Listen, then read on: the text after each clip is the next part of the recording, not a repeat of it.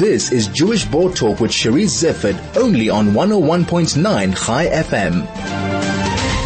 Do you remember the TV show The Nanny with Fran Drescher? I hadn't thought about it for a long time until my last interview with Dr. David Slucki, when he brought it up as an example of prime Jewish humor. Dr. Slucki is back on the show today, and we're going to focus on Jewish sitcoms. Just to remind you, Dr. David Slucki is Associate Professor, Australian Centre for Jewish Civilization, Monash University. He's also an expert on 20th century Jewish history and popular culture. And by popular culture, I take it including Jewish humor. Dr. Slucki, welcome, and thanks so much for joining me. It's my pleasure. Dr. Slucki, I hadn't thought about Fran Drescher and The Nanny until you'd mentioned her, and then I think a whole lot of people went back to relook at her humor. And it did get me thinking about is there such a thing as a Jewish sitcom? Oh, certainly. I mean, there's sitcoms with distinctly Jewish characters and storylines, and there's sitcoms that the Jewishness is a little more played down maybe, but that has a very distinctive Jewish flavor or sensibility, or in Yiddish we would say tam. Tam literally means flavor, but it's kind of, it's something a little more than that. Your listeners can't see I'm sort of gesturing to get that point across a bit more. But so, there's things that we can think of as more obviously Jewish. So The Nanny, as you mentioned, is a really good example where the character is just outrageously Jewish. Nothing's hidden, nothing's in the background. It's like a central part of the story, and the humor is her Jewishness and the style of Jewish humor that underpins it. But then you have sitcoms like, and in that era there's just a whole array of Jewish sitcoms like Seinfeld, which is outwardly Jewish, but also the Jewishness is a little more underplayed than with The Nanny. Seinfeld is recognizably Jewish, and that fact isn't hidden, but the other characters outwardly Jewish, and in fact they're outwardly not Jewish. So George, Elaine and Kramer are all not Jewish in the series, but there's an argument to be made for each of them that they're actually secretly or coded Jewish, so that audiences recognize the Jewishness that underpins them. So George, more than any of them, is this kind of neurotic schlemiel type character. Elaine is coded Jewish in particular ways, like the actor who plays her, Julie Louis-Dreyfus, is Jewish. And, she has a Jewish look about her with kind of curly or wavy long black hair, which is kind of against the type in a lot of ways in sitcoms where you have like very kind of, all American sort of blonde women often in the main roles. And, Elaine is a kind of contrast to that. And Kramer is based on Larry David's neighbor, Kenny Kramer, who was Jewish. So there are ways that we could read Jewishness into each of them. And certainly there's a kind of Jewish rhythm, a kind of Jewish, I would say almost Talmudic way of looking at the world that Jerry and his creator, Larry David, bring to the world. The whole idea about the show about nothing. Seinfeld is not really a show about nothing. It's a show actually about everything, I would say. It's the opposite, right? It's about all the little minutiae, and it's about parsing what are the rules and conventions and how do we interact with each other. And it's really about like investigating this in such an intricate and argumentative way that, I always think like you could put those guys as Talmudic scholars of the 4th century and they would fit in certain ways. To me, Seinfeld is, Seinfeld's one of the most important Jewish sitcoms. It's one of the most important television series, full stop. But in terms of sort of bringing Jewishness and certainly a Jewish sensibility, like we never really see Jewish rituals. Jerry almost never dates Jewish women, except for one episode, in which he dates a Jewish woman, and they make out in screening of Schindler's List. And that's, part of the joke is that it's with a Jewish woman that he sort of transgresses these boundaries. But, that's part of this story also, that,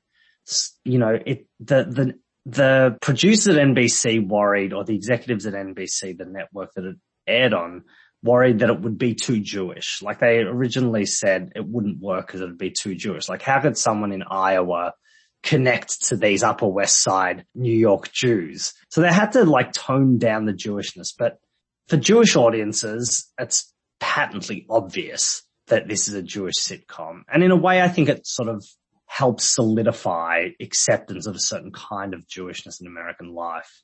Another example from that era is Friends, which most people don't think of as very Jewish. And, you know, surprisingly, 3 of the 6 main characters in Friends are Jewish. That is Ross and Monica, and Rachel is Jewish. And, you know, I've been teaching about this stuff for quite a long time, and students almost uniformly say, I didn't know Rachel was Jewish. Like they know that Ross and Monica are Jewish, and that's partly because there are Hanukkah themed episodes, and partly because Ross kind of also embodies this classic Schlemiel character that they recognize from George Costanza, from Woody Allen. But Rachel is a bit more baffling to people, and that's because she embodies this old stereotype, and it's kind of it is an offensive stereotype of the Jap or the Jewish American princess. Kind of materialistic, in some ways hypersexualized, vacuous, and, you know, she grows out of that, like that's part of her story arc. But there's sort of clues to that dropped throughout, including her name, which is recognizably Jewish, Rachel Green. But the Jewishness of the Friends characters is very muted. It's not out there in the way that it is, even in Seinfeld, where I think it's already fairly muted, certainly nothing like The Nanny. You know, they have a single Jewish parent. They don't date other Jews. They never really talk about their Jewishness. It just kind of sneaks in certain ways, interestingly. So, like, they're fully assimilated Jews, right? We never see Jewish rituals or anything like that in Friends. And so that's kind of an interesting representation. But, like, because of Seinfeld, because of The Nanny, like those series, I think in particular, what we do get in the 2000s is just this spate of Jewish sitcoms, like sitcoms with recognizably Jewish characters who perform Jewish rituals, who litter their speech with Yiddishisms, who talk about being Jewish, right? It's not even a secret anymore. And particularly I would say in the last 5 to 8 years, shows like Transparent, The Marvelous Mrs. Maisel, the musical one, Crazy Ex-Girlfriend. There's just tons. And like Jewishness is just a fact of life in these sitcoms now, which probably might not have been possible before The Nanny or Seinfeld kind of introduce it in this sort of safe way. What I found so interesting the last time we spoke is that you kind of spoke about Jewish humor and how it evolved through the years and how it reflected Jewish space and place in America. Do they parallel that kind of movement? When Seinfeld hits the air, it's really rare to see like a distinctive outward form of Jewish comedy on TV. In films, it's a bit different because you've had like Mel Brooks and Woody Allen, and Woody Allen's a complicated person to talk about because of his like very checkered, creepy past and at worst criminal past. But they are like 2 of the most significant filmmakers in the second half of the 20th century in America. And so like Jewishness on screen writ large is pretty prevalent. But film and TV are different media. Film is like sort of something you do actively. Go out, you pay your money, you buy your popcorn and Choc Tops, and, you know, it's an active decision, and different cinemas will show different things depending on which part of the country you're in. It's not the same things that show in a Manhattan cinema aren't necessarily going to be shown in that same chain in Iowa. TV's a different kettle of fish though, because TV comes into your home, and TV is something you do as a family, and it's intimate. And it's a little bit dangerous and subversive because you're doing it in your own home. When Seinfeld on a major national network starts bringing this kind of humor into places that people didn't know of Jews, they didn't know from what Jewish was in that time. Like they're not the ones who had been going to Woody Allen movies to see the nebbishy kind of Schlemiel character. So these were kind of new characters. So one thing that makes sense to me is you kind of tread lightly. Like there's a reason Seinfeld didn't come out. Like take Curb Your Enthusiasm. It's the kind of in a way the successor series to Seinfeld. It's Larry David's post-Seinfeld project. It's about to have I think it's its 11th season. And, there's nothing hidden about the Jewishness. It's kind of like Seinfeld, but a no-holds-barred version of Seinfeld, right? All the kind of things you think they probably would have wanted to do on a network, they can do on cable because there's not the same kind of limitations on HBO, which is the network, is the cable channel it screens on, compared to like a free-to-air network like NBC, which relies on advertising dollars and different kinds of commercial imperatives. For Curb, like the Jewishness is plain to see as well. Again, it's not like religious rituals, although they come up. My students and I watched an episode of Curb this semester where Larry goes to a bat mitzvah. And so there's this storyline surrounding, the fact that he says very inappropriate things at the bat mitzvah. For Seinfeld has an episode about a bar mitzvah too, actually. But showing Jewish ritual, showing like a thick Jewishness wasn't really seen as a winner, like to attract a broad audience in that regard. So yeah, I think in some ways belatedly TV reflects that same arc where Jews are kind of hidden and eventually come to public prominence.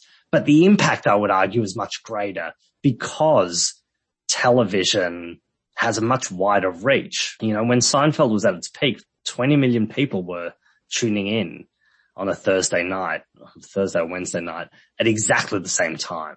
Like those kind of numbers today for TV ratings are crazy. Like nothing, like the Super Bowl gets numbers akin to that, but nothing else. Like no sitcom would get 20 million viewers because everything's more fragmented with the streaming era. So Seinfeld was a massive innovation.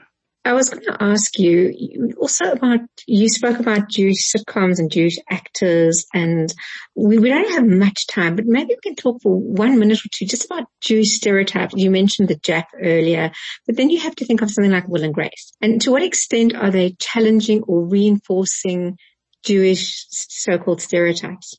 Yeah, I like Will and Grace. I like it because I think it's funny. One of the things I think is interesting about Grace is, and I think Deborah Messing, probably in a lot of her roles, and I think this is true of Julia Louis-Dreyfus on Seinfeld too, by the way, and it's true of probably the original person who did this was on Saturday Night Live, and now again her name's just escaped me. In the 1980s, the actor on Saturday Night Live, and now I'm going to feel really embarrassed when this goes to air and I haven't remembered. But one thing that Deborah Messing does really well and Julia Louis-Dreyfus, they're quite good. They're quite goofy, they bring this goofiness and in a kind of, and Fran Drescher does this too, in a kind of Lucille Ball fashion, they're all very beautiful women who are that's not a barrier to being funny. And I think that in a way does challenge the Jap stereotype because the notion of the Jap is about being not classy, but certainly kind of well put together and taking yourself too seriously in a way, and they don't take themselves too seriously. And they're not super materialistic and stuff like that. So Grace is, in some ways though, Grace does embody a certain kind of heteronormative, Jewish woman who, even though her best friend and housemate or roommate is a gay man, she's constantly on the quest to marry, right? This is a big preoccupation of the whole series, that she's unfulfilled until she is partnered. I think this is, this also speaks to something about sitcoms generally, right? It's quite a conservative medium, the sitcom. For all the reasons I mentioned earlier, they rely on advertising dollars. They have to reach viewers in New York and LA, but also in Iowa. And they have this principle called the least offensive principle, where they have to be as inoffensive to as many people as possible. And so, Will and Grace, pushes certain boundaries, it has a gay protagonist.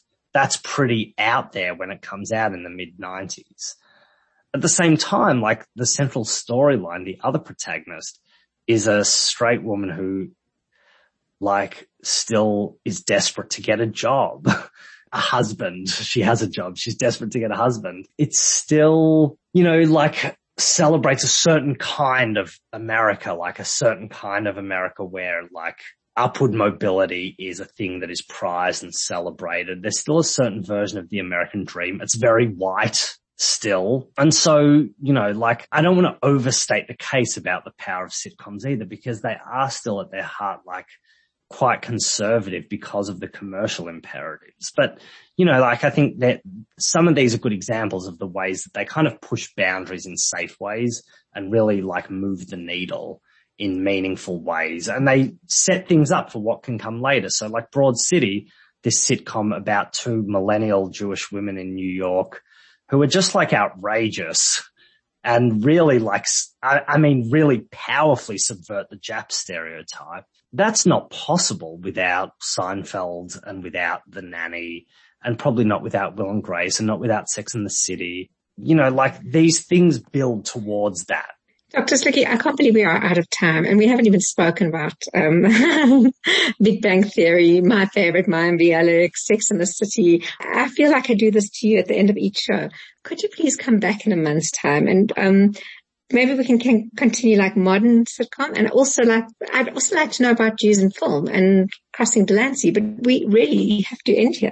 So can I have you back like a lot? Yes, I'm happy to keep coming back. This is, as you can hear, this like, I'll talk about this all night if you give me the chance. So I feel like in the absence of being a student in your class, this is the closest I can get to learning from you. So thank you very much. We'll be in touch again for about a month's time. Terrific. Thank you very much. That was Dr. David Slucki, Associate Professor, Australian Centre for Jewish Civilization, Monash University.